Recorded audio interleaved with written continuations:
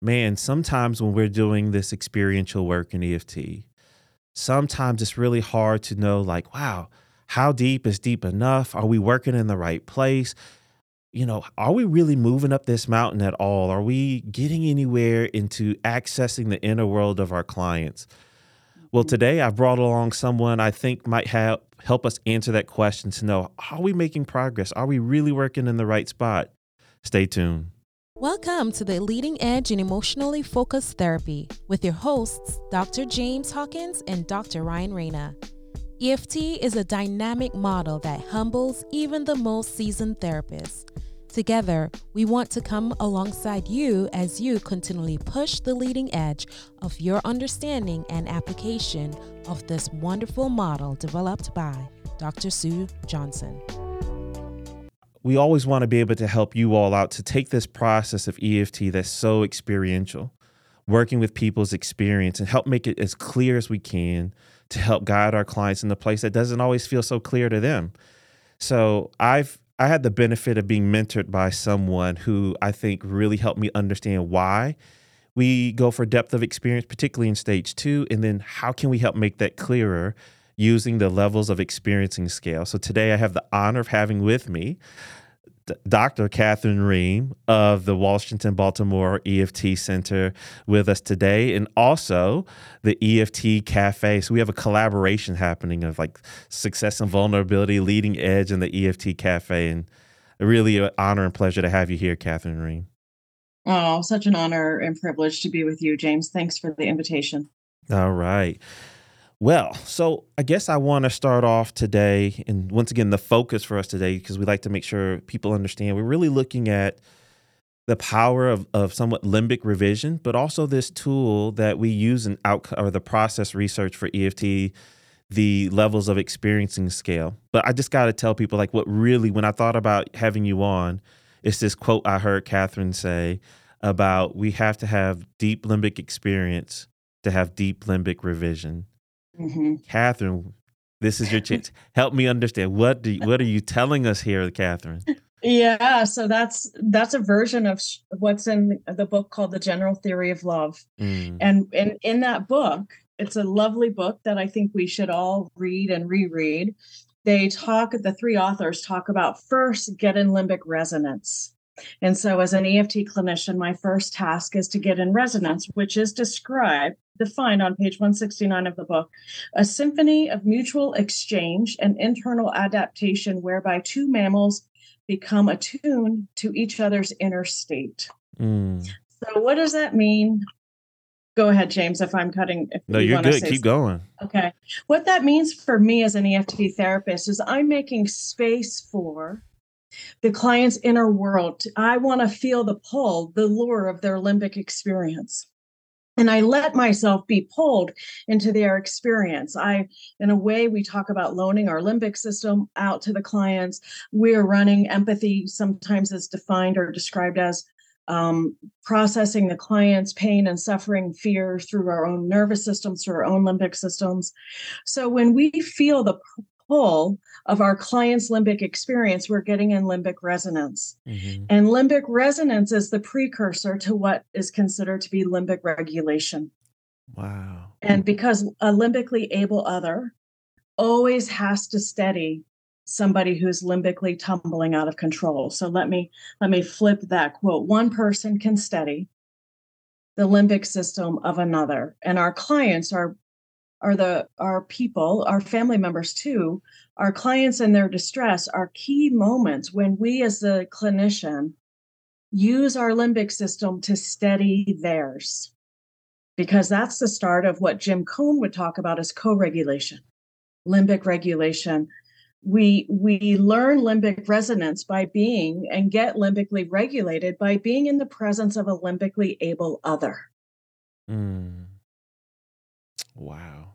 That hits We me. don't Go Yeah. ahead, sorry. No, you're doing good. I love the excitement. One, I wish I could. Some of you might get to see because we're going to record this. Kathryn's excitement, Yeah. but when you say that, like a limbically able other, Yeah. and the language you use about we have to allow ourselves to be pulled into the limbic experience with our clients to get Mm-hmm. resonance in order to get regulation. I like that Yeah. clarity of that layout. Like there's a self of the Oh, therapist piece in there, but I love your language, Kathryn. Thank you so much. Keep going. yeah.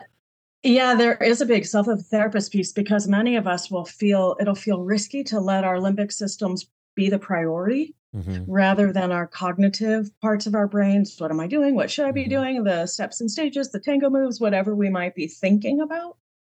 And so the letting ourselves be pulled or lured by the client's limbic experience puts a different emphasis on the present moment, always from a position of affect or attachment, prioritizing their felt sense.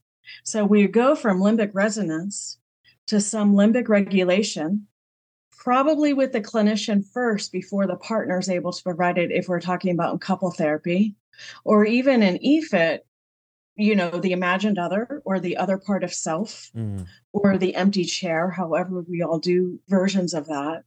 And so limbic resonance to get some limbic regulation, which is necessary to then get limbic revision. So it's that order. It's a distilling, as we do already so well in EFT.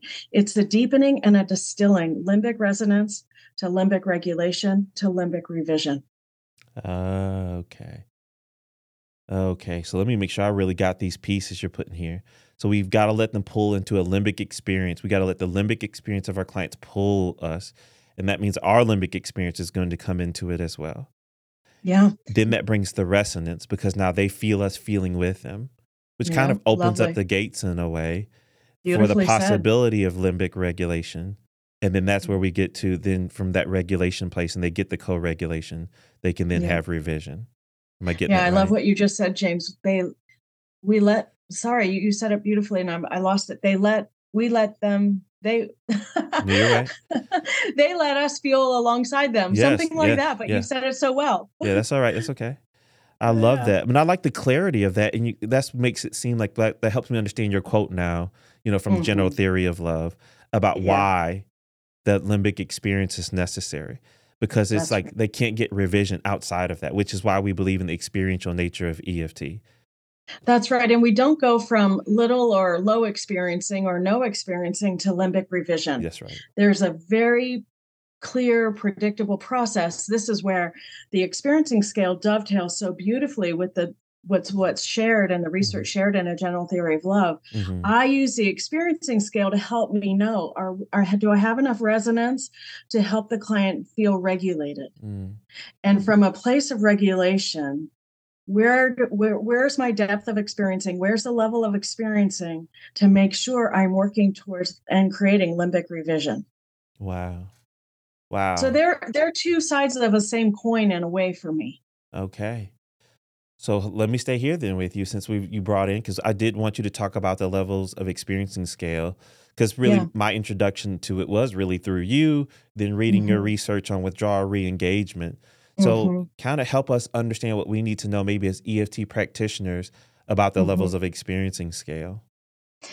Yeah. So yeah, just trying to get myself attuned to the best place to start describing the experiencing scale. Firstly, it's used in all EFT process research. And so it is in large part why I chose for my dissertation to do an analysis of the withdrawal engagement process, because I had always wanted to learn the experiencing scale. I had no idea what might be involved.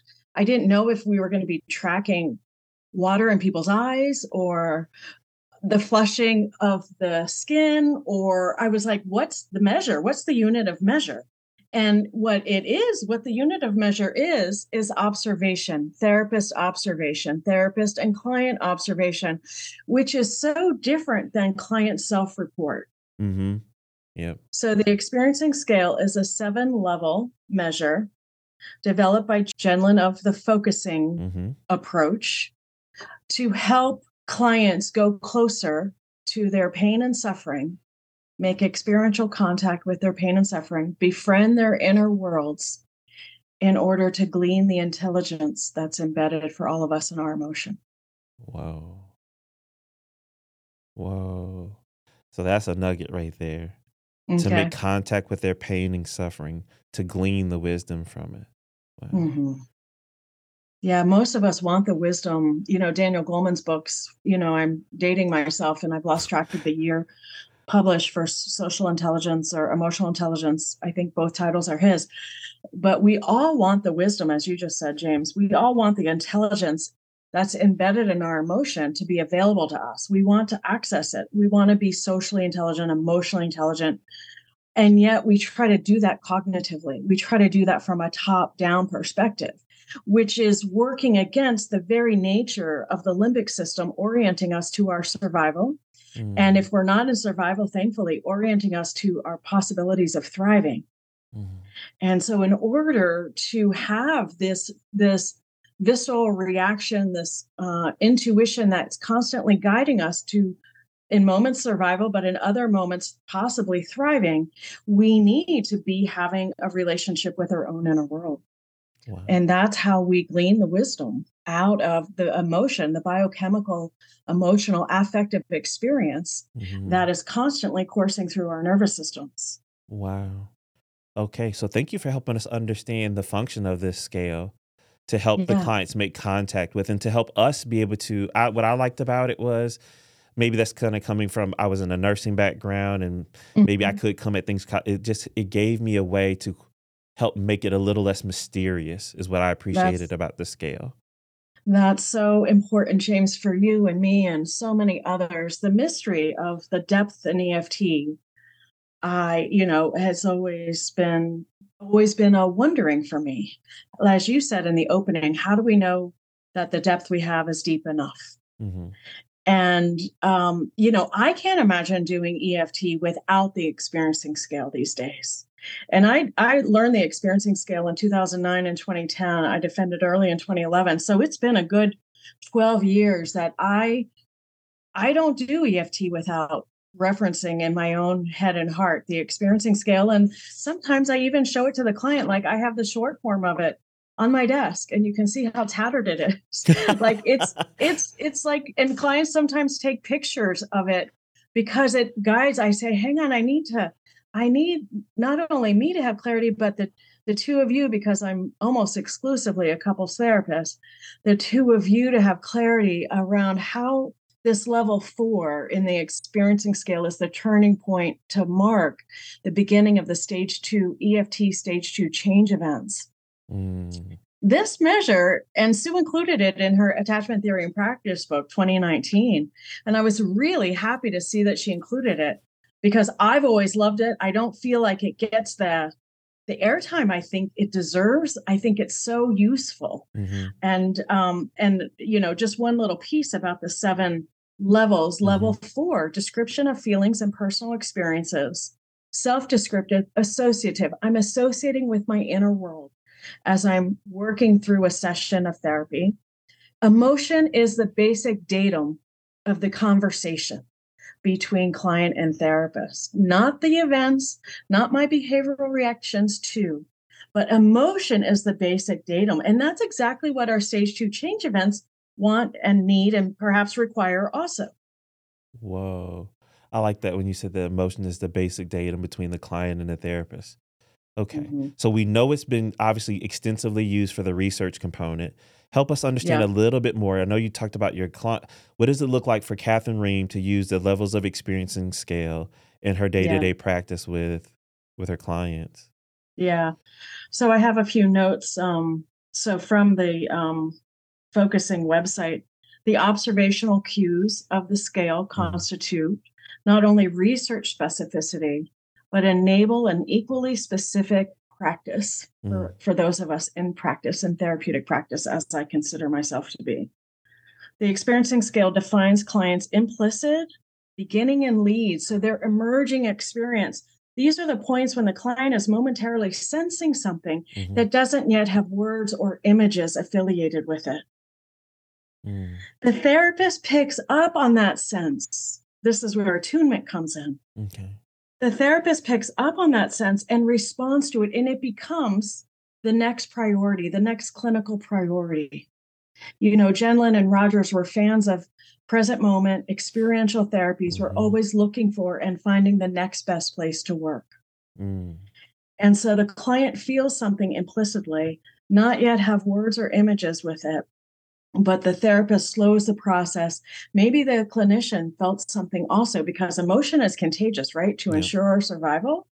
And we in EFT really benefit, or maybe need to benefit, from the contagion of emotion to help us with our attunement, to help us with our depth of experiencing, to help us go from limbic resonance to regulation to revision. Therapists and clients frequently understand the content and emotion correctly, but miss or close off these implicit leads that are somewhat subtle at times, quiet. Um, can I share more of the overview? Yes, And then please do. it's kind of a long way to answer your question, James, about how I use it in practice. Yeah, that's all right. Keep going. Okay.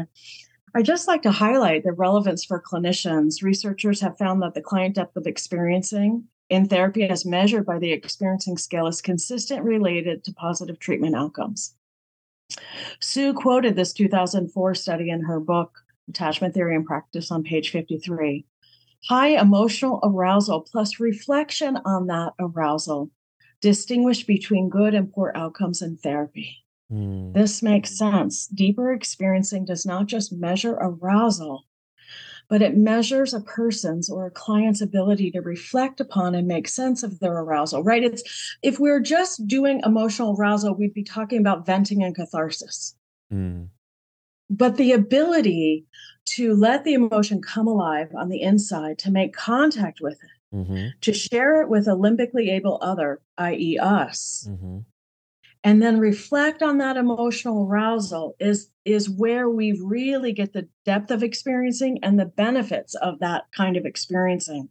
We have to be able to make sense of our arousal, not just either just detach from it or ride the huge waves of it and be overwhelmed by it. Mm-hmm.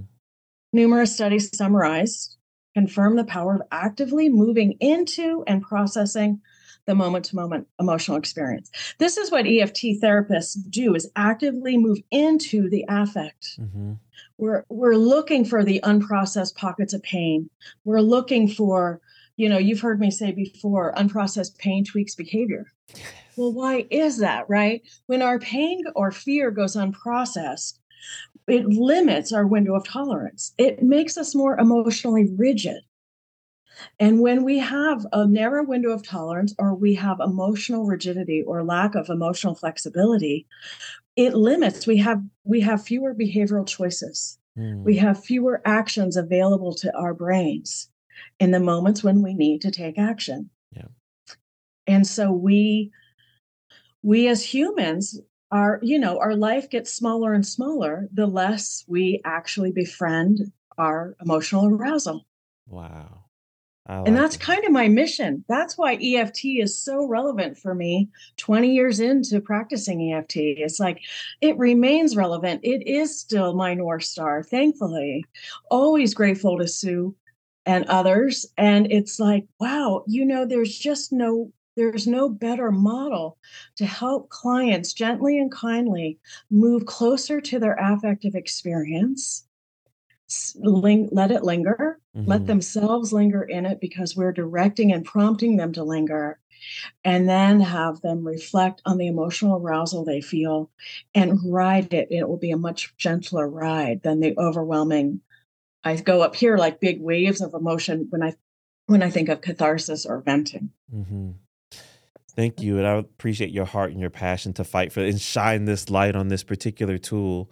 And I'm glad I got to, as my mentor, for you just to Mm, show me this and teach me this to help understand, like, how do I know? Like, are we really moving? And it's not just measured in tears. It's not just measured, like you said, in the flushing of the face or yeah, the deep breaths and the ways that our clients sigh. But that's it's right. like, wait, is this client are they making contact with themselves, and are they bringing Hmm. themselves into the story? Are they only Hmm. focused on the external parts? Like at level Hmm. 3, they can reflect on themselves in some other emotion, but it's the external. But then it's Hmm. like, whoa, wait. Then you said like stage 2. It's I'm talking about it as it's happening inside my body in this That's right. moment, and I'm even taking the risk to put words to it to make it seen as it's coming up in me in the present moment, which lets me know like, whoa, we're really getting somewhere here. You feel that That's in your right. body right now. It's happening as you look into the eyes of your partner right now. Whoa. That tells me like we've gotten down the levels of experiencing scale. And for me as a clinician, it says, camp out here, James. I love that. Camp out here. You're in it. Like Yeah. they're in it. Yeah. They're feeling it. It's alive. Yeah. Man. And this also, I don't know if you remember this moment, Kathryn. I'm about to tell a story live now and get your feedback as my supervisor. Okay. When I did the live in Washington, Baltimore, and we had the one person, you remember the story? I do. And I felt because she was experiencing it so viscerally, and it looked like she was nauseous and she was going to pass out. And the nursing part of me kicked in, and I wanted to rescue her out of it. And Kathryn Rheem, exactly. Thank you for your validation there. Of course. Makes perfect sense. And I loved what you said. And some people can be like, oh my gosh. Kathryn Rheem said, so James, what happened there? I was like, well, I wanted to rescue her because she felt this and she felt that. And Kathryn, in good supervision, because she knows I'm a military person, I could take her feedback this way. She says, all right, James, next time kick a can over there and finish the mission. And it could feel like, wait, you mean let it, but I appreciate what you fought for that was her moment for limbic revision. That's right. She was nauseous. She said something like she might want to vomit. Yeah. And I always, being a former soccer player, I always, can use my feet to push the trash can in front of her. And I've done that before. And that's what I pictured you doing in that moment. I love it.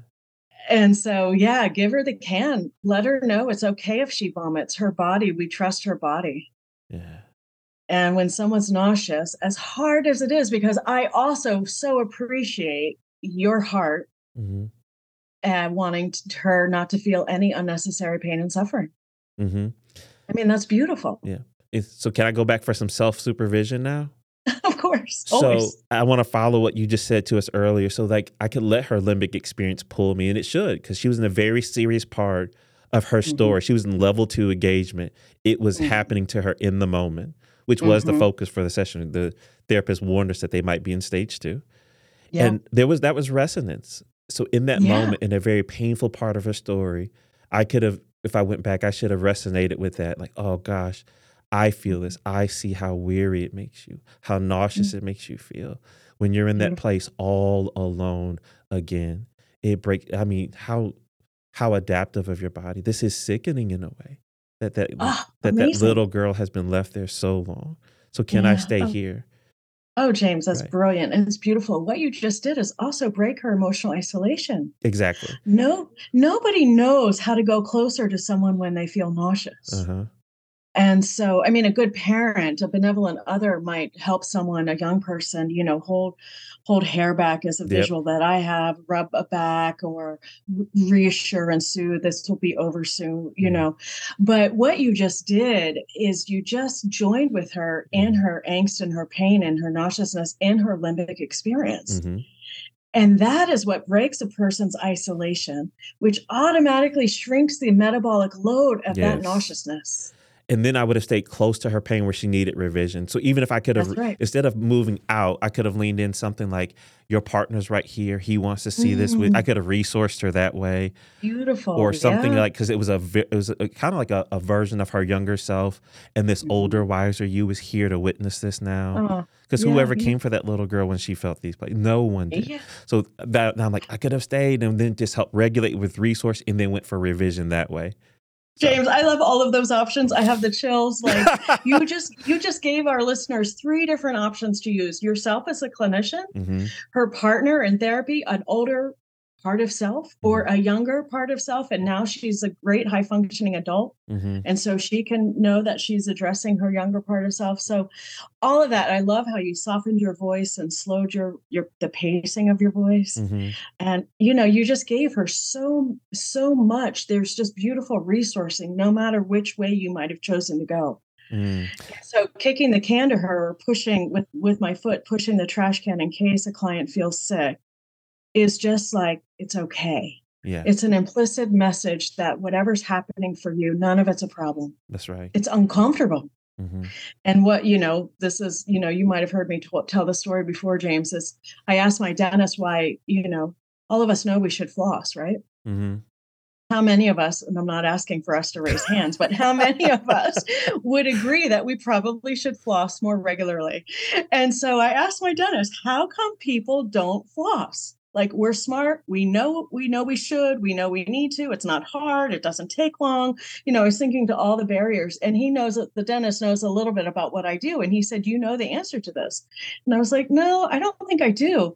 And he said, people don't floss because it hurts. And I said, oh, right. I do know the answer to that. People don't stay with their pain. And people don't want to do things that might cause pain, like flossing. And what you just did for that client is say implicitly and maybe perhaps explicitly, could we stay with your pain right here? I'm with you. Your partner's right here. We're not turning away. We're not getting squeamish. Trash can's right there if you need it. This nauseousness is sickening. This feeling you've had, no one's ever helped you make sense of it. And here we are. Could we stay right here on the inside? What's happening for you? Yes. You said that all of that so beautifully and better, James. And to also stay with what you're saying, because in the focus of this part is because that's where she would have gotten some revision of her kind of adaptive strategy, because she knows no one's coming. She has to kind of divorce from that experience in order to protect. And that's where we could have had limbic revision in a way. Yeah, the EFT therapist is deliberately looking for and working towards those moments. Exactly. And I think that's a mindset, a paradigm shift for some clinicians learning EFT, because other models don't have that priority. But we are deliberately looking for and seeking out and maybe orienting the client, organizing the clients towards their pockets of pain, because we know unprocessed pain limits our life options, limits our behavioral choices, limits our body's responses. And that perpetuates negative patterns of escalation between loved ones. Y'all, can y'all please take in what Kathryn's doing? Have you noticed throughout this podcast, she has these really quick, powerful lines and she uses those in sessions too. And they're true, but it's not just lines. They're also true to her being. Like, for those of you that will be able to see the video of this, you'll be able to see it even resonate over her face. So I know I'm getting off focus here, but I'm going to tell one more nugget while I got you here. And also in that case, I love there was a powerful lesson. I use this one in trainings now too, by the way, Kathryn. I remember the therapist that told me what their cycle was. And before we went into the live that day, you said, James, can you tell me the cycle as you understand it? And I told it to you. And being a great supervisor, you said, and James, how does that make you feel as you reflect on this client's cycle? I said, well, it breaks my heart. And you said, and I don't know if you remember what you said that day. You were like, repeat it back to me like it breaks your heart, James. Oh, I see. Yes. Now I do remember. And I loved it. And I did. And I don't know if you remember, so we start the live. They don't know me. I'm parachuting into their relationship and the good work they were already doing with their therapist. And I told the cycle as though it broke my heart, in the truthness, and how hard it must be for them in it. And she cries within the first few moments. And I asked her, I said, what's happening here? As I tell your cycle, I see this tear come up. She said, it's one thing to live it, but it's another thing, going back to what Sue's wise words are, but it's another thing to have it reflected back to you. Oh, man. Anyway, for you all, the beginning of your sessions, even work on start getting some of that, let them pull you into their limbic experience to get that resonance. Anyway, that was just, I love that one.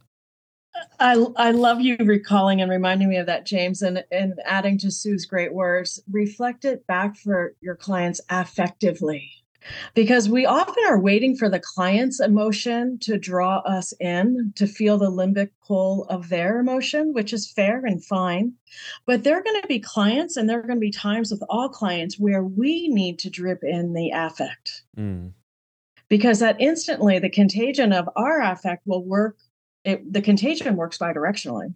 And that instantly gets my clients in the target zone, especially relevant for stage 2 sessions. We want to encourage, as we were just talking about, the degree to which the client makes efforts to focus on, expand, and probe their emotional experience. Okay. And so we're helping them. And your recent examples are just beautiful reflections of moments, session by session, where we're slowing down to go into the client's affective experience. the clinician is asking the client to talk from a different place on the inside of them. That's how we get that quote from Jenlin: emotion needs to be the basic datum of the communication. The clinician invites the client to follow the clinician's lead into affect. Linger in the. I love also how Rogers pinged off of Jenlin's great work. And Jenlin is, I'll just have it here. Jenlin is experiential, known to be very experiential. Rogers, of course, is known to be client-centered. And so Rogers drew heavily on the work of Jenlin to clarify the moments of incongruence in a client's presentation. And Rogers went on to describe, maybe define, but it's maybe describe as a more apt or accurate word, the gap between someone's present moment experience and their awareness of that present moment experience is where pathology is born. And so Rogers, unconditional positive regard, client-centered, but obviously some of us think in grad school, Rogers didn't deal in the world of pathology or diagnosing, but actually really had this beautiful view on pathology being the gap between a present moment experience and my awareness of that, and how far or not, how distant or not am I from my present moment experience. And depending on the size of that gap, that's where his basic thinking on pathology was born in that gap. The gap of the experience and awareness. Exactly. And that's about personality development as well.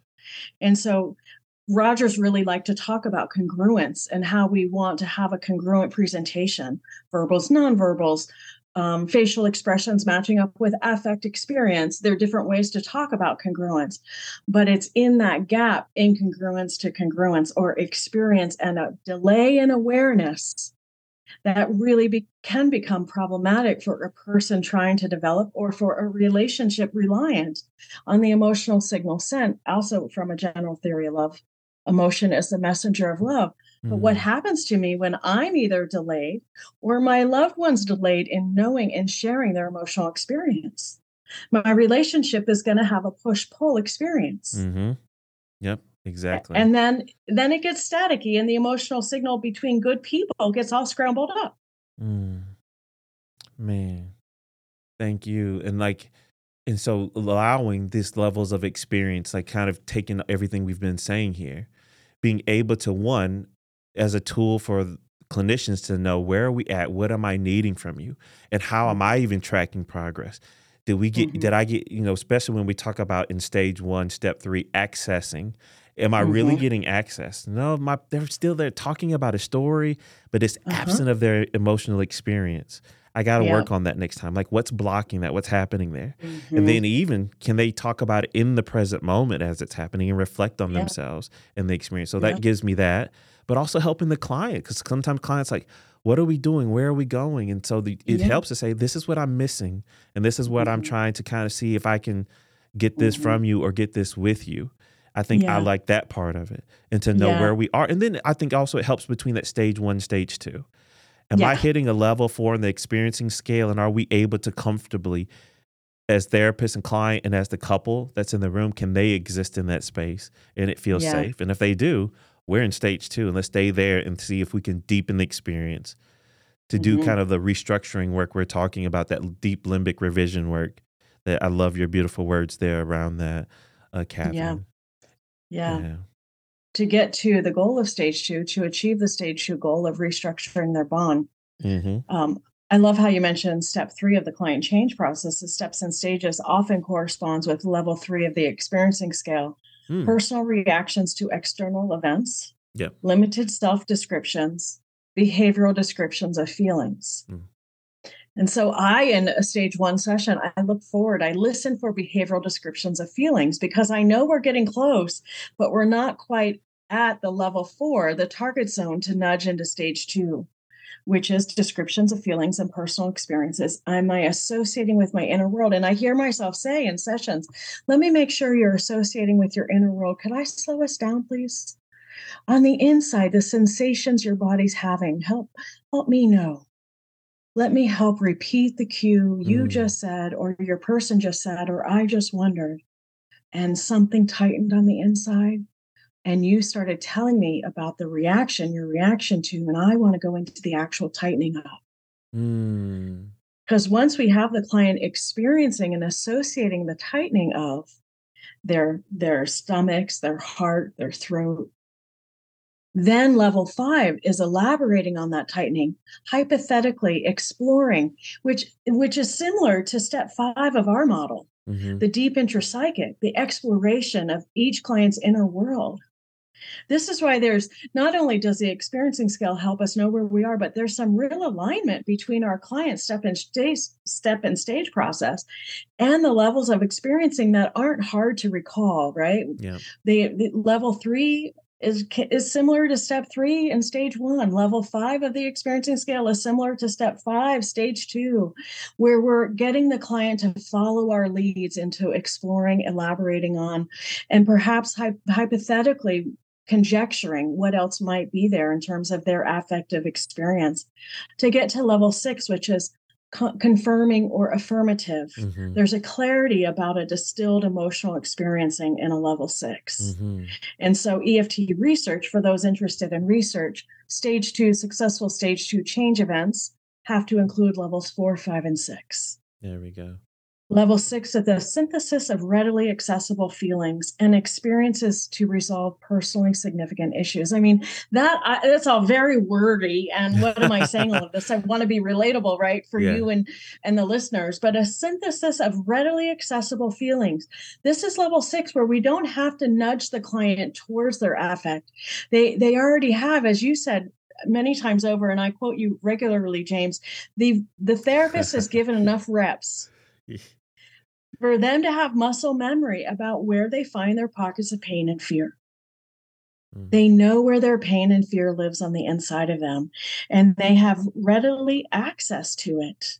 And they can experience it more present moment. Yeah. And that experience resolves the personally significant issues. It's integrative, conclusive, or affirmative. Okay. Like, that's what we're working towards at the end of the stage 2 change events. 4, 5, and 6 repeated. 4, 5, and 6 of the levels of experiencing scale correlate with the change events in stage 2. Exactly. Okay. And they're actually a requirement if you're doing any stage 2 research that you hit levels 4, 5, and 6. I think 3 times each to be coded as a successful change event. Whoa. Okay. Thank you for helping us understand even like. Thank you for that. That helps people that do like the research side of EFT. That's right. To understand like how did Sue and them come up with this? Well, there was actually something measurable here that you all held yourselves to come up with the standard. That's right. And so it's, numbers can often overwhelm us, but it's only a cognitive knowing. But oftentimes that cognitive knowing is very, very helpful, because then we know where to stay experientially. That's the line right there. The cognitive knowing lets us know where to stay experientially. Yeah, that's what I like to tell people, because I do teach the levels of experiencing scale in my core skills now, or even in if I do an externship. Cool. What I do know of, I don't know it extensively as you, but that's the hope right there. Is I want you to cognitively know, so that way you know where to stay experientially. Yeah. Yeah, that to me is what the experiencing scale provides. It's the short form is easy to memorize. You just use it more and more. You get to know it. Yeah. You don't have to memorize it, but even just knowing level 4, associate. I need to help you associate with your inner experience. What a line to use too, right? Yeah, yeah. Especially if you're working with a withdrawer, as Kathryn Rheem's famous words, has the steeper uphill climb. To give them a reason why you're staying in a place that their security system has told them to stay away from. I got to help you associate with this part of you. Yeah. And it's, as we all know, it's really hard on every level to climb a steep hill. But I also find myself saying, and I certainly believe it and often say it, that even though it's a hard climb, it's the most worthy, noble climb. And it is the most efficient way to get to where you want to go, which is feeling better connected to your loved ones. When I trekked in the Everest region of Nepal, and we trekked, in total, I think, I want to say just over 200 miles, but, we Americans and Europeans are used to using switchbacks up the hill. And these are very steep hills in the foothills of the Himalayas. The Sherpas that we all had and hired, thankfully, they just went straight up and straight down. And so it was harder, but that was the trail in the whole Everest region of the Himalayas, is up and down, because switchbacks were a waste of time. And so when I think of doing withdrawal re-engagement, I say it's a steep hill and it's pretty straight up. I'll let in as many rest spots and switchbacks as we can. But this is the most efficient way to get there, although it will feel steep and you'll be working hard. But I'm here with you and we'll do this together, because I want you to feel better together as quickly as possible, as efficiently as possible, and as effectively as possible. Wow. Man, Kathryn, thank you Thank you. so much. I mean, there's so many nuggets in this. Just the one helped me. And I hope, I hope for the listeners, why do we do what we do? Why do we do these hard things? And even sometimes when our clients are in great moments of discomfort, why do we stay there? It's not because we're mean. It's not because we're not caring. But it also, I was, talking to my wife, back in the nursing days, sometimes it sucked that the thing that we had to do for a patient was to do something that was painful for them, but it was also a part of their recovery or healing process. And that's why we stay and do what we do. You making contact and associating with these disowned parts of you, or these places where you don't even like seeing you. You have to be able to stay there with you to get a different experience, whether it's in an EFIT type way or in a with couples way or in an EFT with families type way. So I loved, and also your permission today to let ourselves be pulled by the limbic experience of our clients, to loan them our limbic experience, right? Yes, we have to. Exactly. We have to be. So there can be some form of resonance. So we can create resonance not only between them and us, but what if there's their partner or family member in the room? Yeah. So that we can create that resonance to then help them co-regulate in the midst of that. So that way they can experience a revision. I love that, Kathryn. Yeah. Hey, James, Claire Rosamond, another EFT trainer from Australia, and I wrote a book recently. Oh. And we just heard from the publisher this morning that it will be out in June of 2023. Yeah. And all about this, I wrote a chapter on fear. It's a workbook. It's an emotionally focused workbook to heal heartbreak. Oh. And so I wrote a chapter on fear and writing the ways of anger. And there's a chapter on trauma and building trust with yourself again. And so the experiencing scale is referenced in this book. What's the title of the book and how can we find it when it comes out? Yeah, the title is An Emotionally Focused Workbook, Healing Heartbreak Session by Session. It's a self-help book for the popular culture, non-clinicians. We hope clinicians will it will be valuable for clinicians to work through with some of their clients. We think. It's coming out in June of 2023. That's late breaking. Just this morning, getting an email from the publisher. It's Routledge, the publisher, and it will be available wherever you buy books. So of course, Amazon is probably what comes to mind most, we certainly will let it be known where you can get it when it's available. Awesome. And also tell them about the EFT Cafe and how they could be a part of that as well. Yeah, thank you. Thank you for the opportunity. Yeah, the cafe I do with my dear friend and colleague, Jennifer Olin, who's an EFT supervisor. We meet twice a month online. We were online from the very beginning, which was, long before COVID. So we teach twice a month, the first and third Wednesdays of the month. The first Wednesday is always me teaching from one of my real couples in therapy. And the second Wednesday, the second time we meet on the third Wednesday of the month is office hours. And so people who participate in the cafe can send in their questions, and we take good time to sort and distill and answer the questions. The next window for enrollment, our next launch is starting on Valentine's Day, February 14th. So just a few months away from now. So you can learn more at the EFTcafe.com. You can also, from our website, you can give us your email address. So we'll email you directly when the enrollment period opens on the 14th of February. And I'd highly recommend Kathryn. Like I said, I'm thankful for her and her role in being my EFT mentor when I was a trainer in training. So, and your lines and for live on in me, Kathryn. And it's a pleasure to share them now with a leading edge audience. Really thankful for your time. Yeah, well, thank you, James, for your time. It was such an honor and privilege to come alongside you and collaborate with you as you became a trainer. You're a brilliant trainer. You provide so much to everybody, not only in your podcast, but in every training you've ever offered and will offer. And I'm just happy to have you as a friend. Thank you, Kathryn. Appreciate you. Thank you. Yeah, really fun to talk to you. It's always, we never know how these conversations will emerge and unfold, but I just knew, talking with James about anything is just going to be great. I love it. I love it. Well, to the Leading Edge audience, once again, our heart in doing all of this is to help you push your leading edge of your own process of implementing this beautiful model so that you can help clients in pushing their leading edge. And now you understand a little bit more about why we need to push the leading edge of their limbic experience if we want our clients to truly have healing and to have limbic revision that changes their lives and their relationships. Thank you all so much. Thank you. Thank you for listening. We hope this experience helps you push the leading edge in your work to help people connect with themselves and with each other. Please subscribe to our podcast and leave us a 5-star review. You can contact us at pushtheleadingedge@gmail.com. And you can follow us on our Facebook page at Push the Leading Edge. You can follow Ryan on Facebook at Ryan Reyna Professional Training and on his website, ryanreynatraining.com. You can follow James on Facebook and Instagram at DocHawkLPC. You can also check out his website, dochawklpc.com.